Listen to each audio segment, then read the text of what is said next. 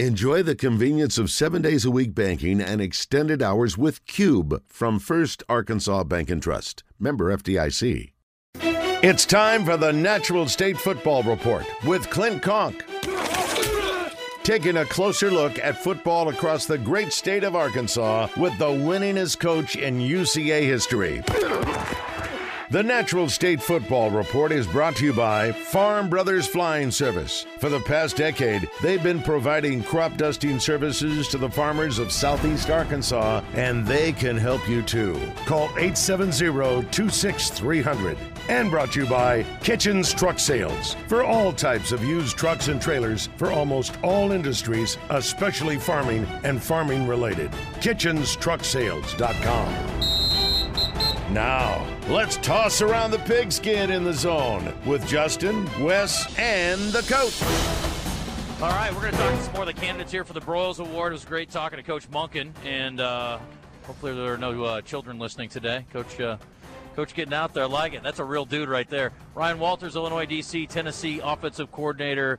Alex Golish, who's already actually moving on to the job at South Florida as a head coach, but will be here obviously representing his former employer, or I guess current employer still at this point. TCU offensive coordinator Garrett Riley will be with us at some point, and the DC at Michigan, Jesse Minter, also invited. But, Coach, good to have you with us and kind of recap what was the end of the regular season, the championship games and all that. And then we were just talking about Army-Navy, and I know you know a little bit about that as well. Looking forward to that game this weekend. And this is two of the best iterations of those two programs in a while.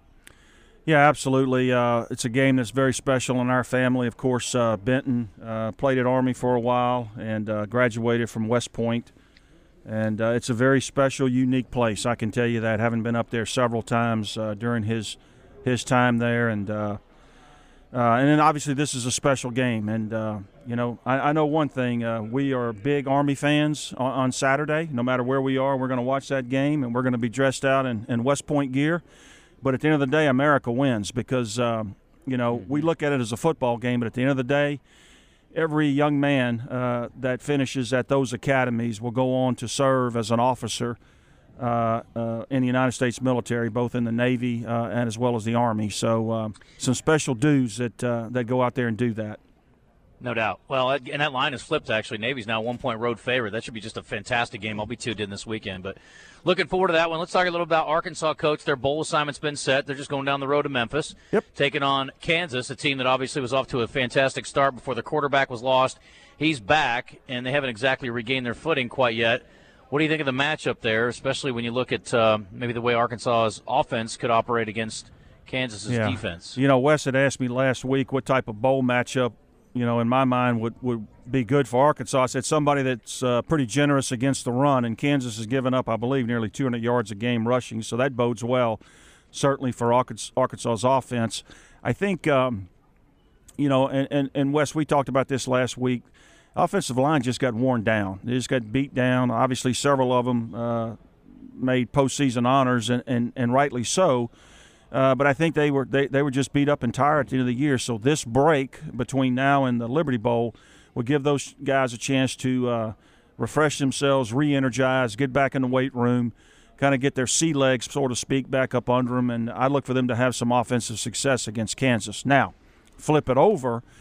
The quarterback is back, and he is a true dual threat athlete, and he could cause some problems.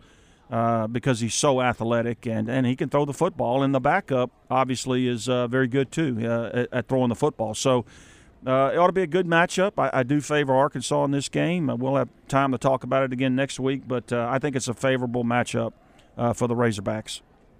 How important do you think the win is for them, Coach? Obviously you get the practices. There's ancillary benefits. You get a game on TV. There's some benefit there. Yeah. How important is an actual win, do you think, for their program? I think the bowl games are not probably as important, the actual outcomes, but I think in this case, it is much better to go into the offseason with a 7-win season than finishing 6-7. And so there is some psychology and some residual value to winning this game. Obviously, the biggest benefit is the extra practices for the young players. I guess the transfer portal situation and who's coming back and those kind of things will be sorted out as they are every day. God, there's almost 2,000 guys in the transfer portal, by the way. But anyway, I think the extra practices and the player development is the biggest part of it. But I think in this case, both teams are 6-6. It is a much better psychological feeling going into recruiting and into the off season, knowing you won your bowl game in this case, and you finished with 7 wins and a winning season versus 6-7 and a losing season. What are your thoughts on the playoff, the way that shaped up? As it should have. That was the right way. I think Clemson and Tennessee are probably kicking themselves in the rear end because they very easily could have been that 4th slot right there with Ohio State. But I think the top 4 teams that earned their way in, they got in. And it'll be interesting to see when they go to 12 games what that looks like. And then, more importantly, what the bowl games look like. Because, I mean, when you're in the MAC or the Sun Belt or the American Conference and those type of things that don't maybe have that opportunity to play in the playoffs, these bowl games do become important. And it'll be interesting to see how that shakes out over the next couple of years. But I think they got it right. There were some great games this weekend. And, certainly I think they got the right 4 teams. Do you have strong feelings on the matchups and who you like? We've got time to talk about it, obviously. Yeah, I love Georgia. I love Georgia, and but I really, really like Michigan. I like the way that team's built. So I think that's probably the 2 best teams in the country. Now, whether it actually ends up that way, I don't know. But I really like the way Pigskin will be excited for me to hear that. But I really like the way Michigan's built, and so I think those are the 2 best teams, Georgia and Michigan. It'll be a lot of fun. Yeah, for sure. Talking to Clint Conque again as part of the Natural State Football Report brought to you by Farm Brothers Flying Service Kitchens Truck Sales. Coach, championship games, you got Bryant, Parkview, PA, Little Rock, the central part of the state, and of course Hazen, but central part of the state looked good last weekend. Yeah, absolutely.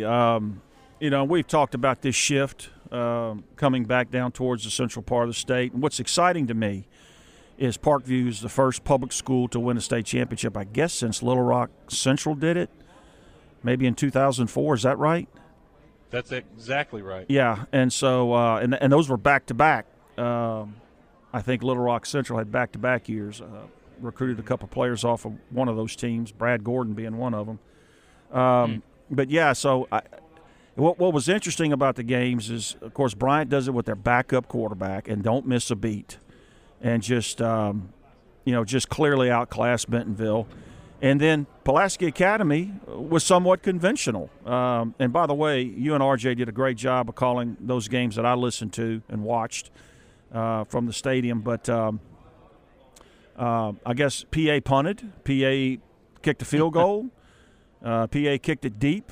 And PA ran the football 54 times, I believe, or 53 times. So they did it a little bit more conventional way, but congratulations to all of them. And then, of course, wow, that run that Hazen had. I mean, pretty much held serve the entire season, and to do it in a big way against their conference foe in the state finals. But, yeah, just a big weekend for Central Arkansas football, no question about it.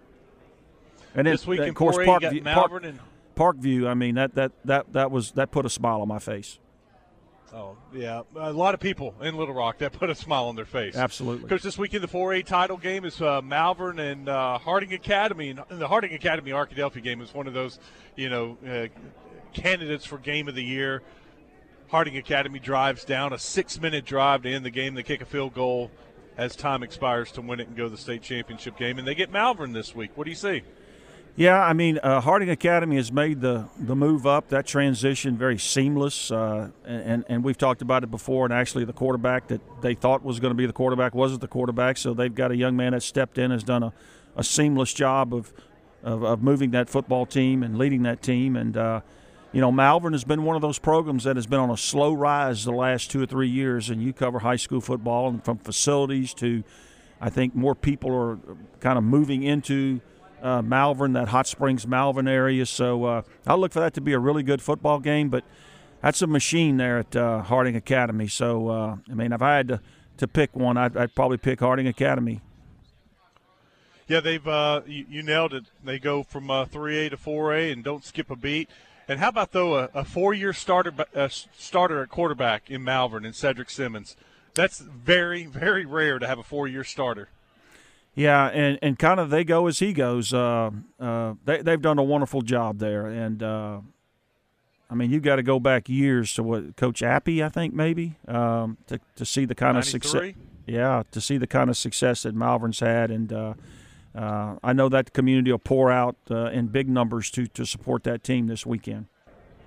Coach, we've got a few other candidates who are going to come on with us. Anything else you want to hit on before we hit the break? No, man, I'm glad you got Todd on. What a good dude. We crossed paths, as you mentioned, when I was leaving Louisiana Tech, and just watched his career both in the NFL and college. And he's a ball coach, man. He's a straight running ball coach. Yep. Well, he's a cool dude. There's no doubt. We had fun with him. Yep. He was fun off the air. He's fun on the air. Good time. But we're going to talk to, it looks like Garrett Riley coming up in a second, the OC over at TCU, and what a magical year they've had. And I saw some numbers today that are mind-blowing, and they were one of the obviously big long shots to get to this point in the season as a potential national champion. But the first Texas program to get into the college football playoffs.